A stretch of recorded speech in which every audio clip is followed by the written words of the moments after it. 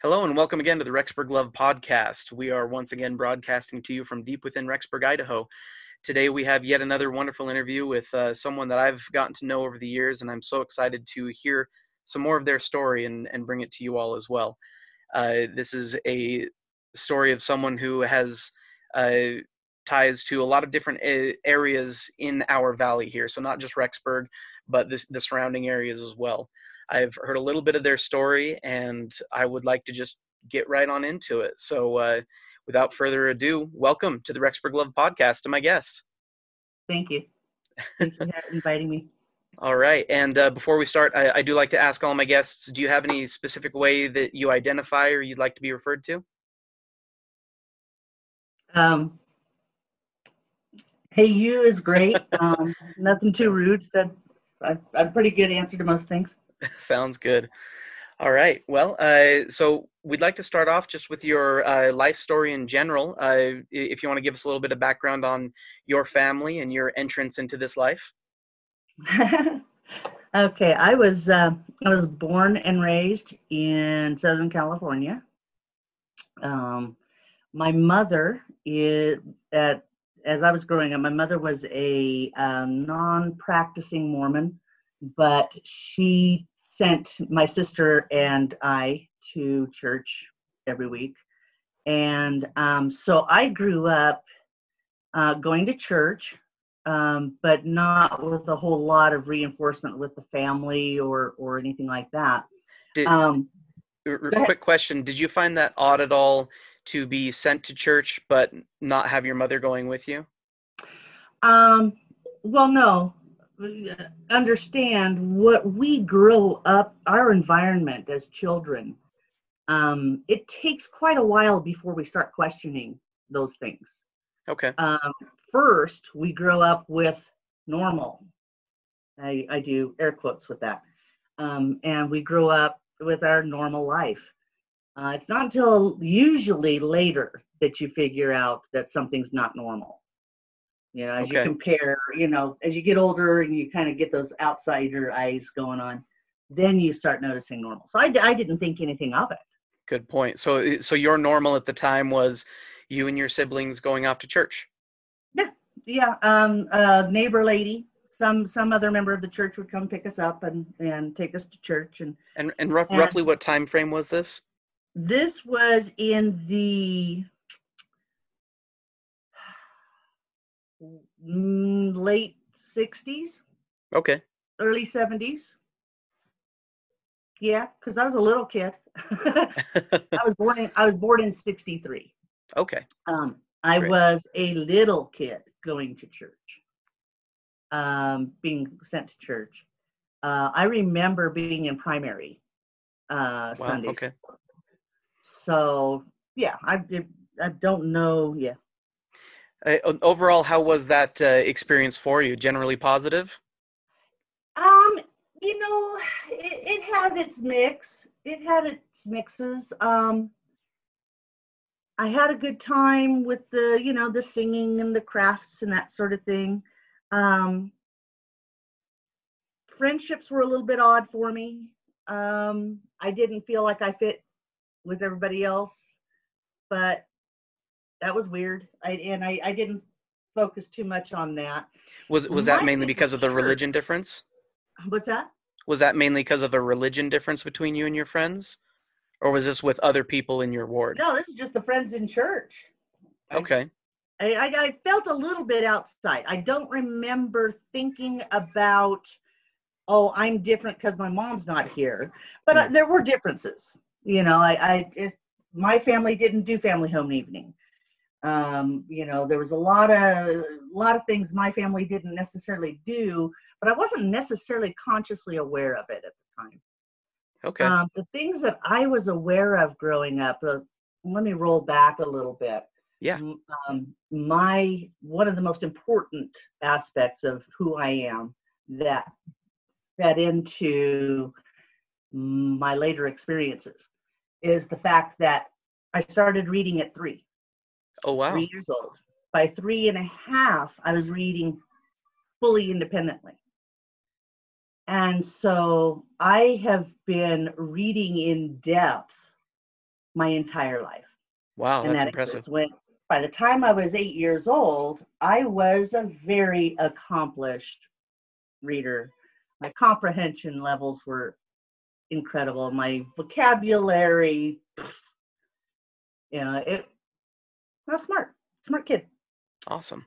What I remember, I remember struggling with church, starting at about 8 years old. I remember I was sitting in Sunday school, and I don't remember the topic, but I remember that my Sunday school teacher was teaching a subject, and she turned to the Bible to support that subject.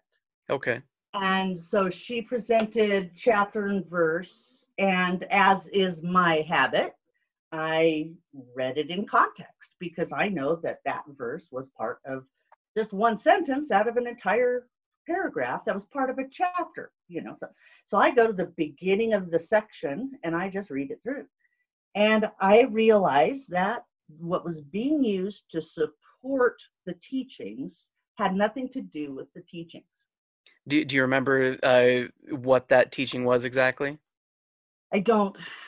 I just remember having that incredible realization. But wait, so I raised my hand. Yeah.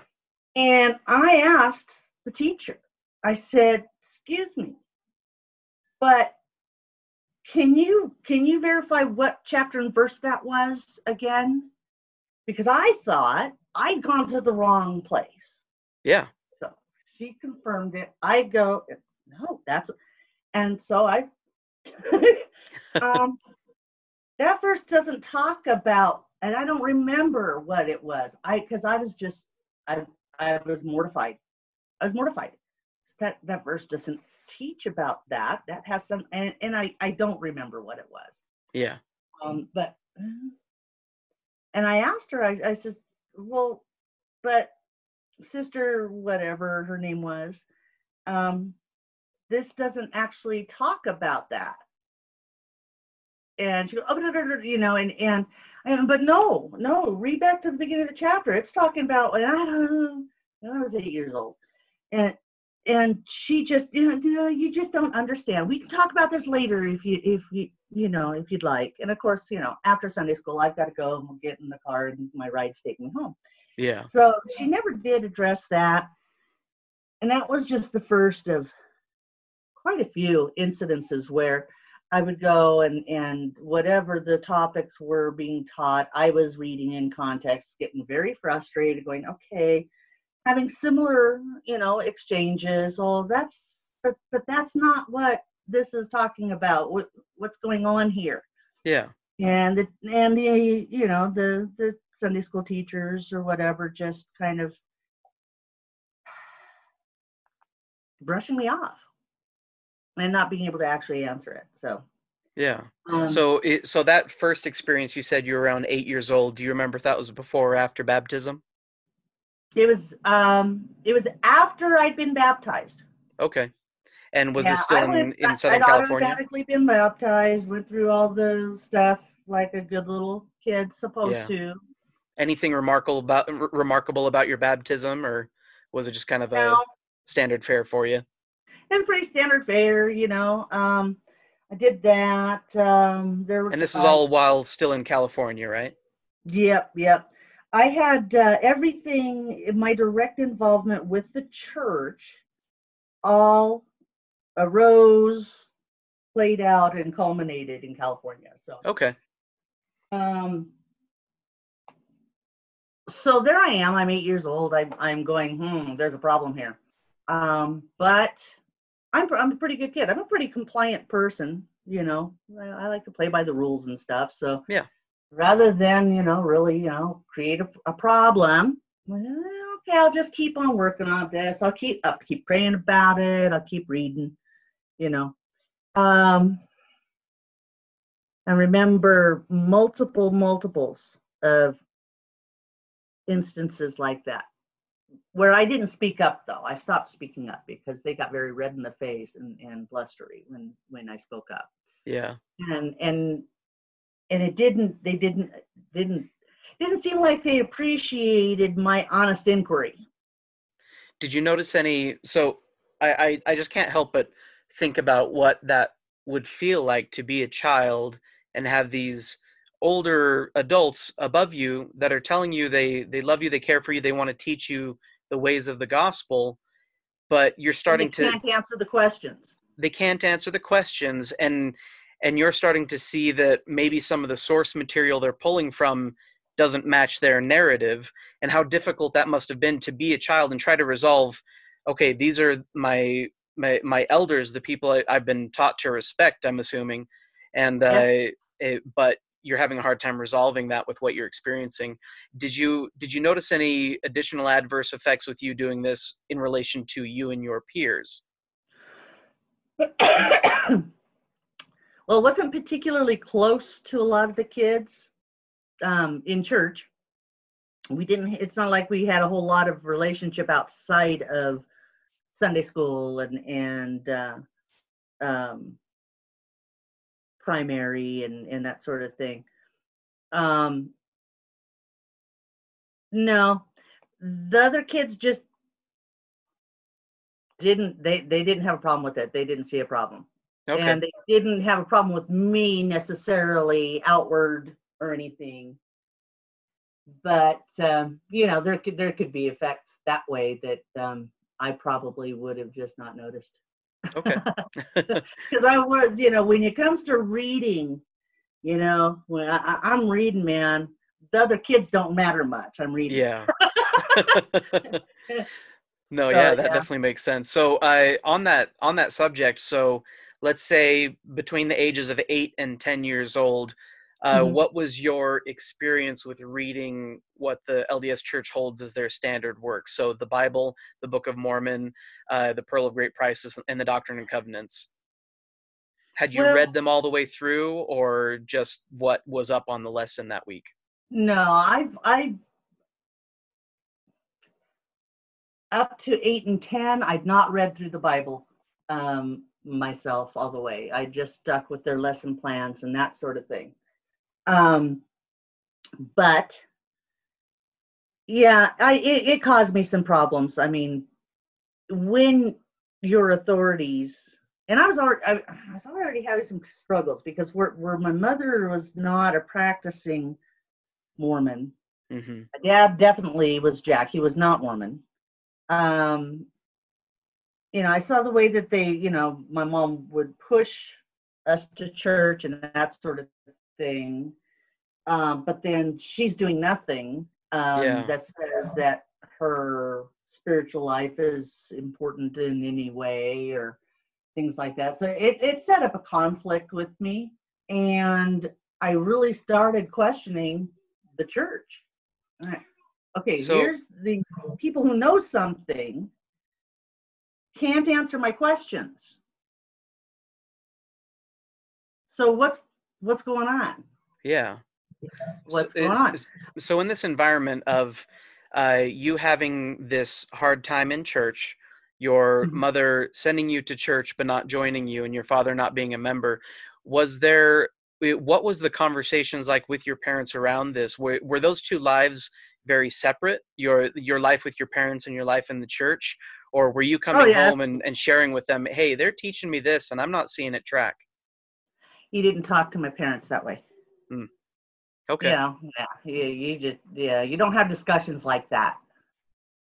I remember the few times that I did have conversations with my mother about church, I came away with the impression that it's her standing it's just more complicated than you understand. So give it some time and it'll all make sense to Okay. you. I rejected it. I said, you know what? I don't know. There's something wrong here. Time goes on. I'm still being sent to church up until about 15, 14, 15, at which point I put my foot down and I say, no, I'm done. But I wasn't just done. I was done going to the Mormon church, and I was actually then, that's when I decided I need to understand the Bible. I need to understand this other stuff. I So need to understand what's going on. real quick, if you don't mind me asking, so you as a teenager, 14, 15 years old, you said you came to this conclusion. Did that include a discussion with your parents at all with what you had decided? No. No. Did you hear No. anything from your mom about her not sending you to church anymore or anything like that? Not really. Okay, when this all happened, I was pretty troubled, and I had been hanging out with some not great types. I had started doing some drugs and stuff like that. And at one point, I ended up going to a behavioral health facility for about 2 weeks. Okay. As long as you get me to stay in. So when I was in the behavioral health center is when I realized that this whole church crap was crap. There was no tie from the church to my family. There was no real tie between my family and myself. So this is garbage, and I'm not doing it anymore. But there's obviously something that I need to understand, and that's when I decided to really start digging in. Okay. And I read the Bible twice in the next year. And was that from 14, from Genesis to 14? That was about 14-year-old. Go ahead. Okay. And so was that from was that like reading from Genesis to Revelation type of thing, or did you do subject reading? No, Genesis to Revelation straight through, twice over the course of a couple of years, 2.5 years about. After the first time through, I'd also got plugged into a group. I have a friend named Tim. Thank you, Tim. You hear about this? I know you'll appreciate it. Big shout out to Tim. Yeah, Tim's awesome. Tim, a friend of mine, Tim, had hooked up, connected with a group of ex-Mormons for Jesus. Okay. And he knew what I was going through, and he knew that I was studying and doing some research and stuff, and so he got a hold of some materials for me. Do you remember what those materials were? A bunch of materials. Okay, so there was some materials on just on the Bible, okay, and just the changes that the Mormon Church has introduced to the King. Well, when I was a kid, King James Version was the authorized version, but over time, then Deseret Books or whoever came out with the Mormon version of the Bible. I ended up with a copy of all of the original King James Version, and then a couple of different printings, and then with the changes, and then with the changes then to the Mormon version. Yeah. And that was an eye opener. And with all just the little stuff, big G God, little G gods, and stuff like this, and just minor stuff. And then I got to reading about the Book of Mormon and its history, and Joseph Smith and his history, and I was amazed at Joseph Smith and his background. So I'm thinking of some of the resources I'm from bouncing that. all over the place. No, Yeah, you're just fine. I'm just I can't help but satisfy my own question here because Do it. nowadays there are so many resources out there, and I'm trying to think of what was available at the time. And some of the main things that pop up to me are Fawn Brody had come out with her biography of Joseph Smith, No Man Knows My History, by that time, Yeah. and also Sandra and Gerald Tanner of Lighthouse Ministries. They also had quite a bit of material out at that time. Do any of those ring a bell? I don't I don't remember whose resources I had encountered, but no, I read one book, and it might have been that first gal's. Fawn Brody. Might have been, not positive. But I learned of his family's background with the water divining and treasure hunting and all of those sorts of things. And I had some some copies of old documents, courthouse documents and stuff Mm-hmm. that indicated that the Smith family were kind of how to be nice about it. They were rascals. They were rascals, and they were not righteous and upright sorts. You know, they were more about making money, and yeah, Yeah. that's more about what they were about. That and control.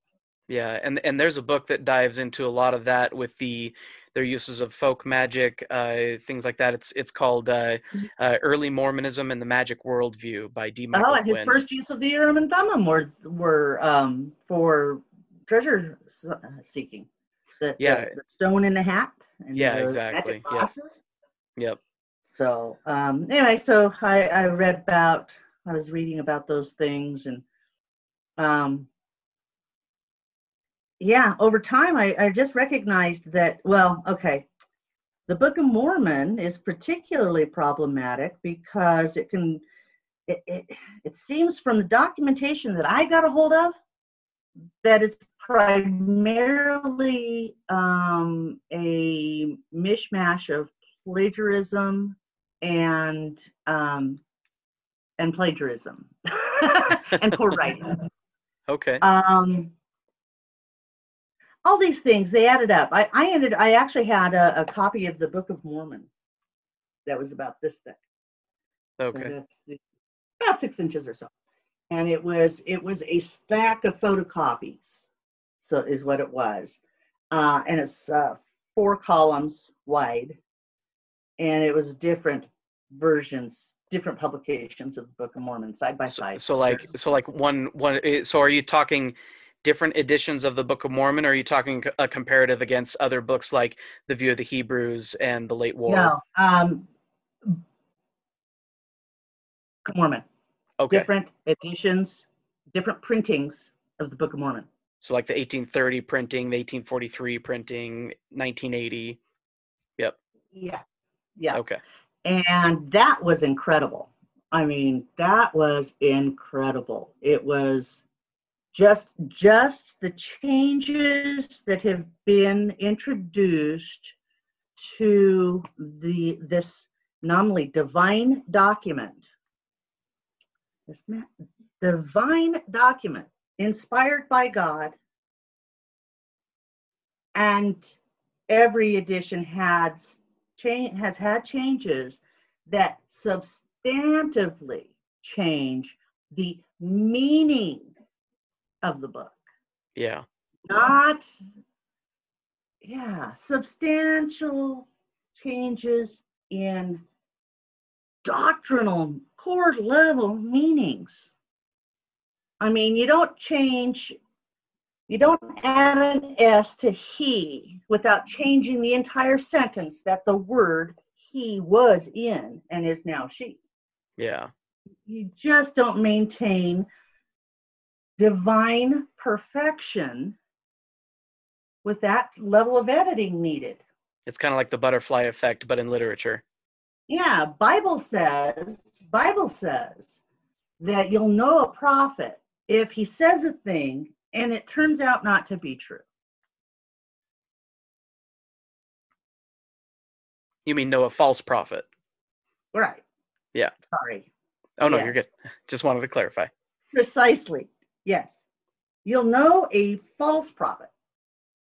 You'll know your prophet. If he says a thing and it's true, you're great. Prophet says something and it turns out not to be true.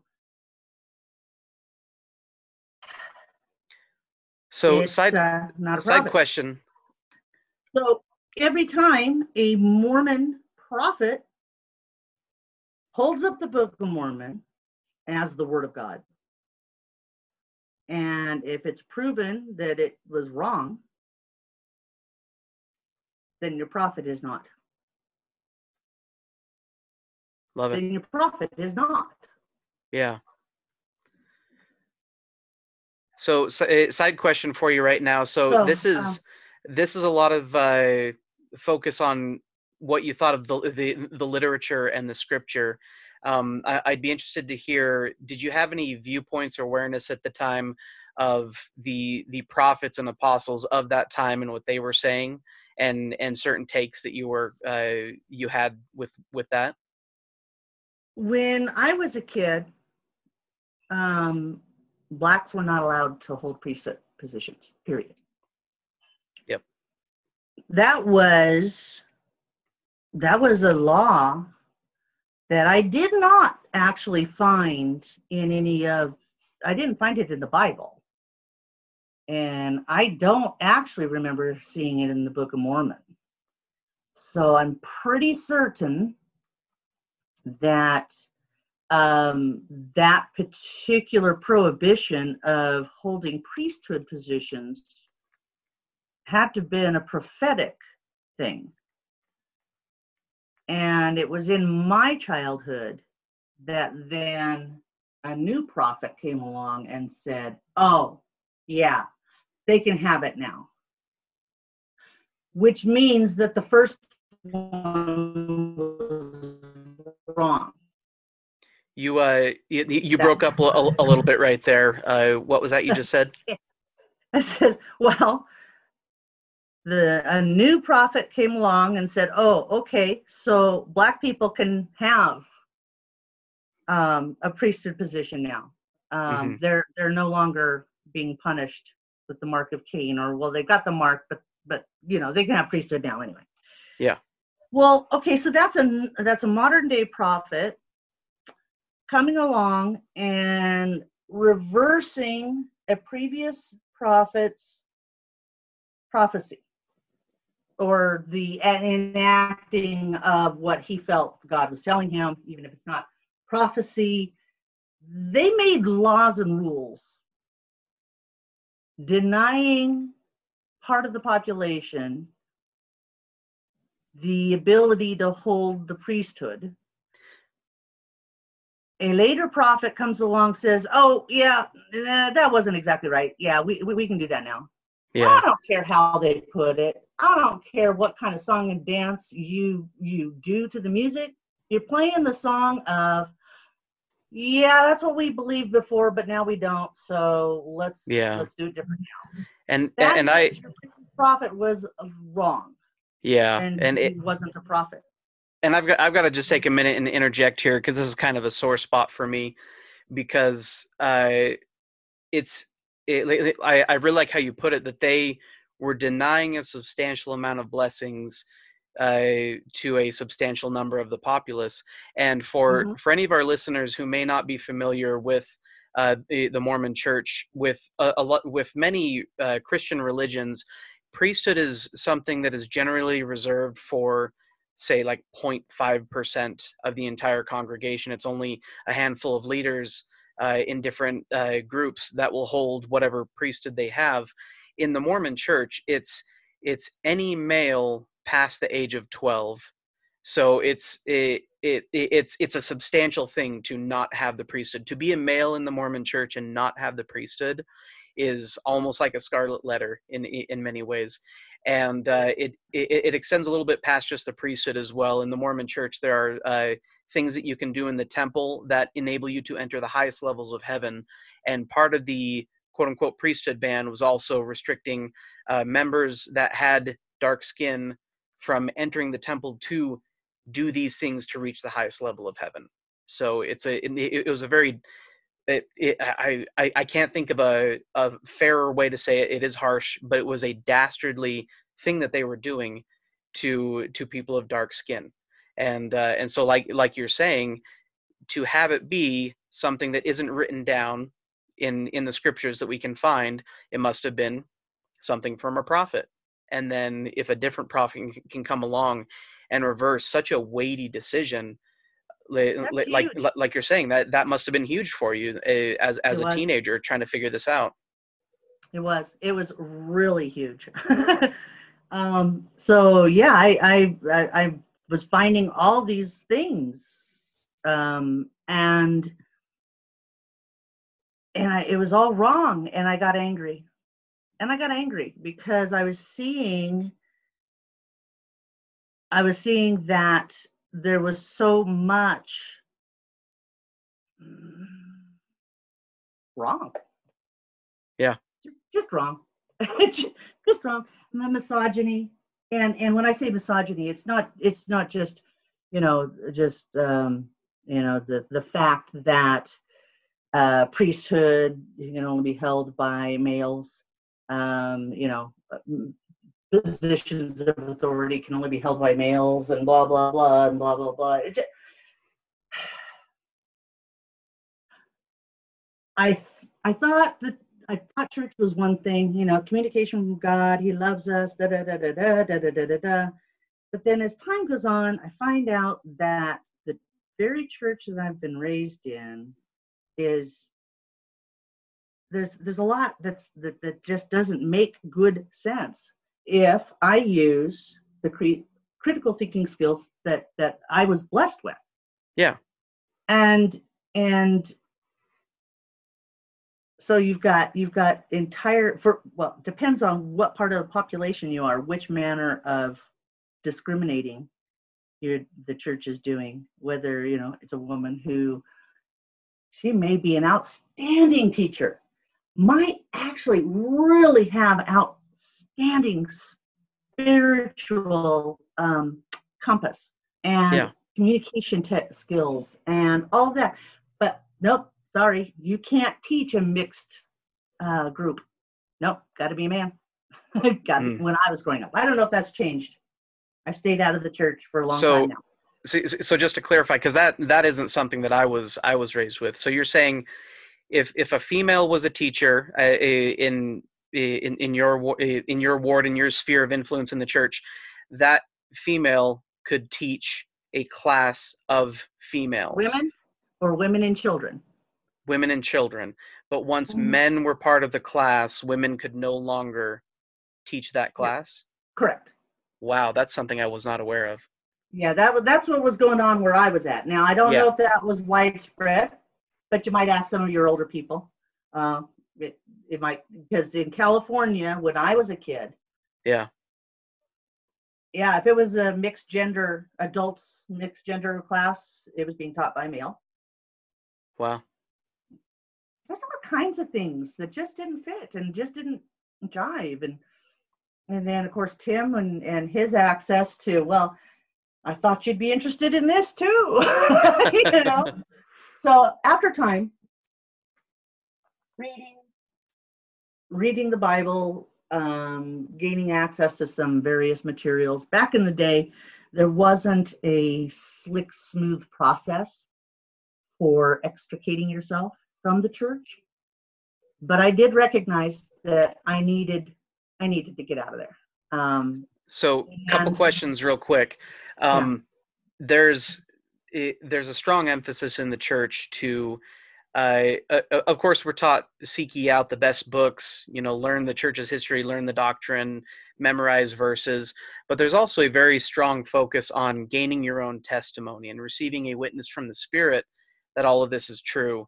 Had you taken up like Moroni's promise of the Book of Mormon, or done any sort of praying to see if the church was true? Had you had any very powerful spiritual experiences at all? No. I mean, I did seek out I did pray. Um, but no, I didn't have any spiritual experience, like, God touching me and saying, "Hey, Lisa," No. What I did notice is that as I kept coming across things that the church's own documentation did not actually support, given what they're giving me. Yeah.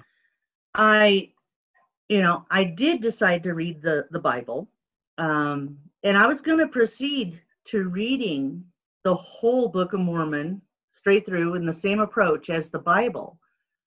But then I discovered all of the really big problems with the Book of Mormon from a just a pure literary perspective. Just if you're looking at it from and just an academic perspective, the provenance for that book is abysmal, and some of its history, yeah, it's just it. I came to the conclusion before getting to the point of reading the Book of Mormon, I had come to the conclusion that the whole foundation of the church was a piece of crap, and that I was wasting my time to put any more time into the Book of Mormon. Yeah. Because I was taught that the Bible was the Word of God insofar as it is translated correctly. I learned that not even the Mormons could translate it correctly. And they didn't even bother to try and translate because they didn't go back to original transcripts or documents, the parchments, the actual, the originals. Yeah. The only way you can do a translation is you go to the original language and translate that. Otherwise, it's called a paraphrase or a transliteration. Or, there's a lot of other things you can do that aren't translations. Yeah. But yet, Bible's the is the Word of God, insofar as it is translated correctly. But the Mormons couldn't translate it correctly. So I decided I was out. So yeah, you're a teenager. You decide you're out. You had mentioned that, like you said, back then you didn't have anything like quitmormon.com or any sort of system to get out of the church. My question would be, what do you feel drove your desire to get out of the church instead of just stop going and let it be something that only sees your taillights? I was angry. Yeah. I was angry. I wanted to believe. And how there old was were you? A lot of people out there that were wanting to believe. But what they were being fed was a lot of out and out lies and inconsistency, hypocrisy, and they were being trained to set aside their misgivings.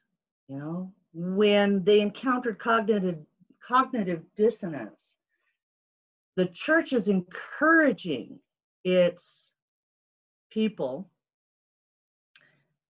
to, when they can't answer the questions, they're encouraging them to just stuff it. Oh, go pray about it. Oh, you didn't get the answer that I wanted you to get? Well, then that wasn't God talking to you. Wait a minute. When I went and prayed about the Mormon church, I got more and more inconsistencies revealed. Every time I sat down to do a little more research, read a little bit more in depth, I got bigger question marks. Yeah. I believe that was God speaking to me. I believe God did answer my prayers, but I was pissed.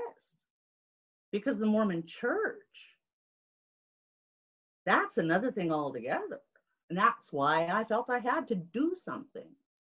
And as I hear this part of your story, I can't help but think of what I would have thought hearing your story when I was a member, which was, well, this is why it was so hard for her, because she wasn't praying to receive that spiritual witness. She was trying to follow it with facts. But what I'm hearing from you now is you did both, and what you were feeling at the time was this was your answer. God was showing to you all of these imperfections, these mismatchings of history and what you're being told, and that was your answer. Amen. And so, Amen. So now it's left to whoever's listening to this, if they're thinking she didn't pray right, if anyone's hearing this, now it's up to you to decide, is that something that you can rely on, praying to receive an answer, because you would expect her to receive a different answer, but she received one possibly different than you. So I would just say to anybody listening, don't be so quick to call out someone's experience because they didn't receive the same answer as you. I feel your experiences are completely valid, having prayed and felt like that was your answer. Yeah. Yeah, and it was really important to me. There were a couple of the leadership in the local church down there that I really had a lot of respect for in general. The way that they interacted with people, I really respected these gentlemen. And as much as any other part of me, I was angry, but as much as being angry about all the things that I was finding that were being laid bare, I also felt like, okay, I'm going to walk away from this, but at least those two individuals needed to know why. Okay. And so so I spent an extensive amount of time putting together a speech, a presentation. Oh, wow. And so I put in my letter there was at the time you would submit a letter, it would get routed down to your stake, and then the local stake leadership would handle things. And how old were you at the time? I was just shy of 16, so I was 15. This was towards the end of my 15th year. I'd read the Bible through 1.5 times. I was still on my second time of reading it through. Okay.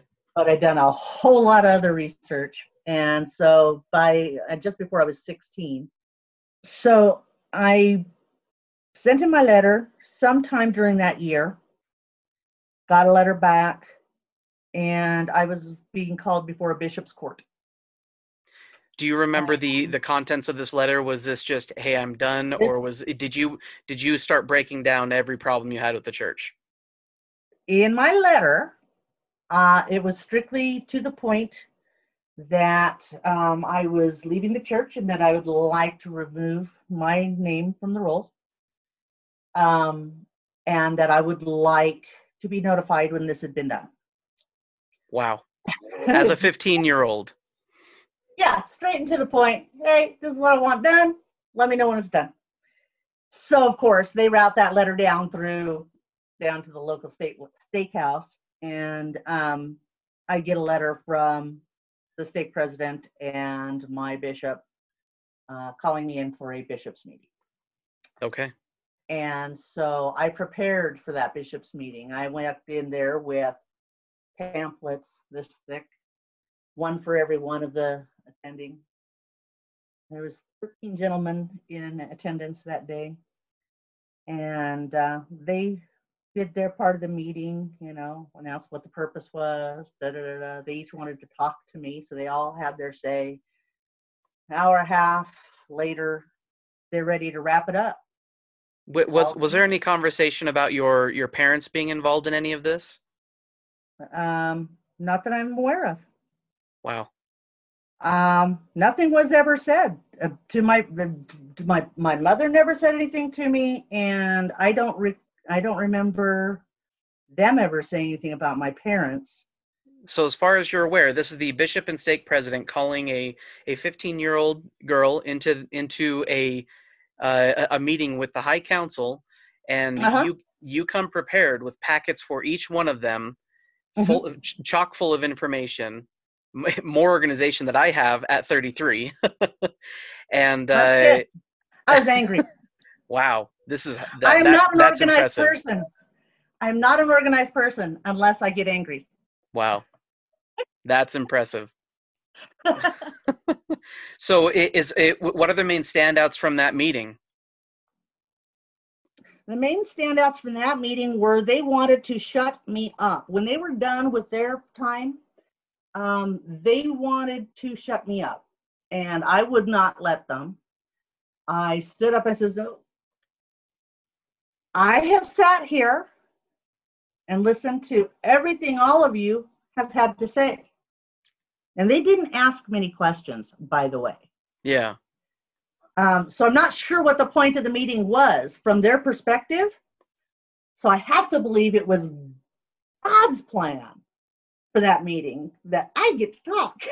So Because, in the meetings that I hear, or the stories that I hear of people who've gone to these meetings, one of the main consequences that are held over the member's head is if you don't, if you don't stop saying what you're saying out loud to a lot of people, we're going to either censure you or revoke your membership. But your main that's what purpose I was to wanted. get rid of your membership. So I don't know what their purpose was. Wow. I don't know. Fascinating. So after they tried to get up and leave, I said, no, please sit down. I have listened to everything you had to say. I came prepared to share with you my reason for leaving the church. And I think it's important that you understand my reasons. And I went through and I read the pamphlet that I'd given to all of them. And they tried to stop me, interrupt. Excuse me, please, may I have the respect? I put a lot of time and effort into this. I did not come to this meeting lightly. I finished, and then they let me go. And I never heard another thing. Wow. I never heard another thing. However, my mother and my oldest sister would probably have a different opinion of things than I do. But in the intervening years, I don't have a relationship with my oldest sister, who is still a Mormon. Okay. There was not a conversation between us that ended anything. There was not a fight. There was one when I was about 18. I was over at my sister's family get together. One of my nieces said something to me about Relief Society. And I just turned and respectfully said, oh no, honey, I'm sorry. I'm not LDS. Mm. And that was the last time I was invited to another family get together at my sister's. Oh, wow. Other than my niece's wedding. I did get invited to my niece's wedding, but I think that was because of my niece. Wow. I don't think it was because of my sister. We weren't a tight Mormon family, so we weren't really woven in with our local ward. So the typical strong arm things from church leadership for questioning teens just weren't applicable. They just weren't applicable. Yeah. Because, it's not like he's going to go tell my mom. My mom should have been at that meeting. Should have been told about the meeting. Yeah. Thinking on it at length, I'm wondering perhaps maybe my mother was notified of the meeting. that would fit with my mother. My mother's a whole different thing. Yeah. My mother's a whole different thing. So, But yeah. a couple of quick questions. So did you ever get the technical feedback as to whether or not they just processed your resignation, or did they mark you down as having excommunicated you? I have no idea. Really? I would be really interested in finding out whatever happened after that, because I never heard another thing. Huh. I went on with my life, and I assume that they did what I asked, but I don't actually know that. Interesting. It would be interesting to find somebody who had access to documents. Yeah. Hey, let's find So, that out. so did this change anything at all with your relationship with your non-member father? No, no. My father's a different thing altogether. Okay. And, it's unfortunate, but That's just fine. he is not a part of the Mormon story at all. That sounds good. He was, Well, he was just yeah. not there. So, Okay. Well, yeah, only share what you want to share. So, yeah. so then you have left the church. They're watching your taillights as you move on with your life. Yep. And so then, so you're 15, 16, your late teenage years. Where does your journey take you then? From California. Let's see. Well, I finished growing up, married, had 4 kids, divorced, All of this in California. all of that in California. And how close together were these kids? Say that again. How close together were the births of your children? Oh, okay. So I have the first 4 kids. I have 7 altogether. Okay. My first 4 children had my first at 22. I had he was 85, 1 in 85, 88, 91, and 94. Okay. So that's my first 4. Then got divorced, moved into the high desert of California, and then met my second husband. Ended up having 3 children, and he was a con job, not great. When I met him, he was solid. He was a go-getter. He was just dynamite person. Yeah. But he had everybody fooled. And turns out he actually had some mental illness issues, that he was fine at the moment, but then he fell back into some heavy drug use and went nuts. And that was crazy. So there was that. That crazy ex is how I ended up here. So okay. That does link us to Rexburg and all of that. So around what year is it that you move up to Southeast Idaho? Let's see. Yeah, with that crazy time with that ex culminates. I end up here in the late summer of 2003. 2003. Okay. Yep. Straight to Rexburg or surrounding area? Living in Rigby. Okay. Living in Rigby. I first job or 2 I had was down in Idaho Falls, but then boom, ended up in Rexburg, working in Rexburg. And are you able to share why Rigby out of anywhere in the United States? Oh yeah. I ended up in Rigby. I needed to leave California because of that ex. He had become a dangerous person.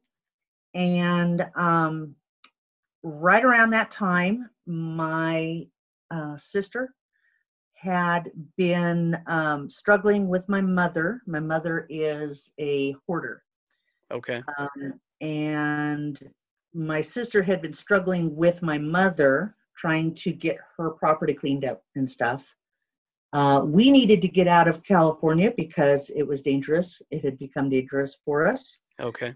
And so I ended up coming up here in order to help my sister with my mom's property. So your sister and mother were already living in the area. Yeah, they had moved up back in like 82. And not to tell too much of their story, but is there anything you can share behind their motivations to move to the area? They came up here. My mother had remarried a gentleman who was a sheriff down in Southern California. And when he retired, he had decided to move up here, which is where his family was from. Not where he was from necessarily, but where his family was from. Okay. And so they moved up here, bought a piece of property in Rigby. And, he continued his retirement. She got a job working in Rigby or in Rexburg. But I'll leave that off the table because that would be too identifiable for her. And no, sounds good. she's not being interviewed. Plus we want to make sure, we're telling your story. Okay, so around 2003, you come up here to escape a dangerous situation, as well as to help out your sister as she's helping out your mother. Right.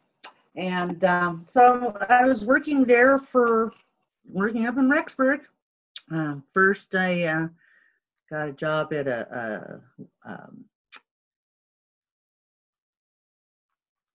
Cow Ranch. Got a job at Cow Ranch, then worked there for a couple of years, and then I was going to school while I was there, and that's when I was going to school, getting my BSIT. Thank you for listening to this episode of the Rexburg Love Podcast. We are not yet done with this story. Please continue to the next episode to hear more.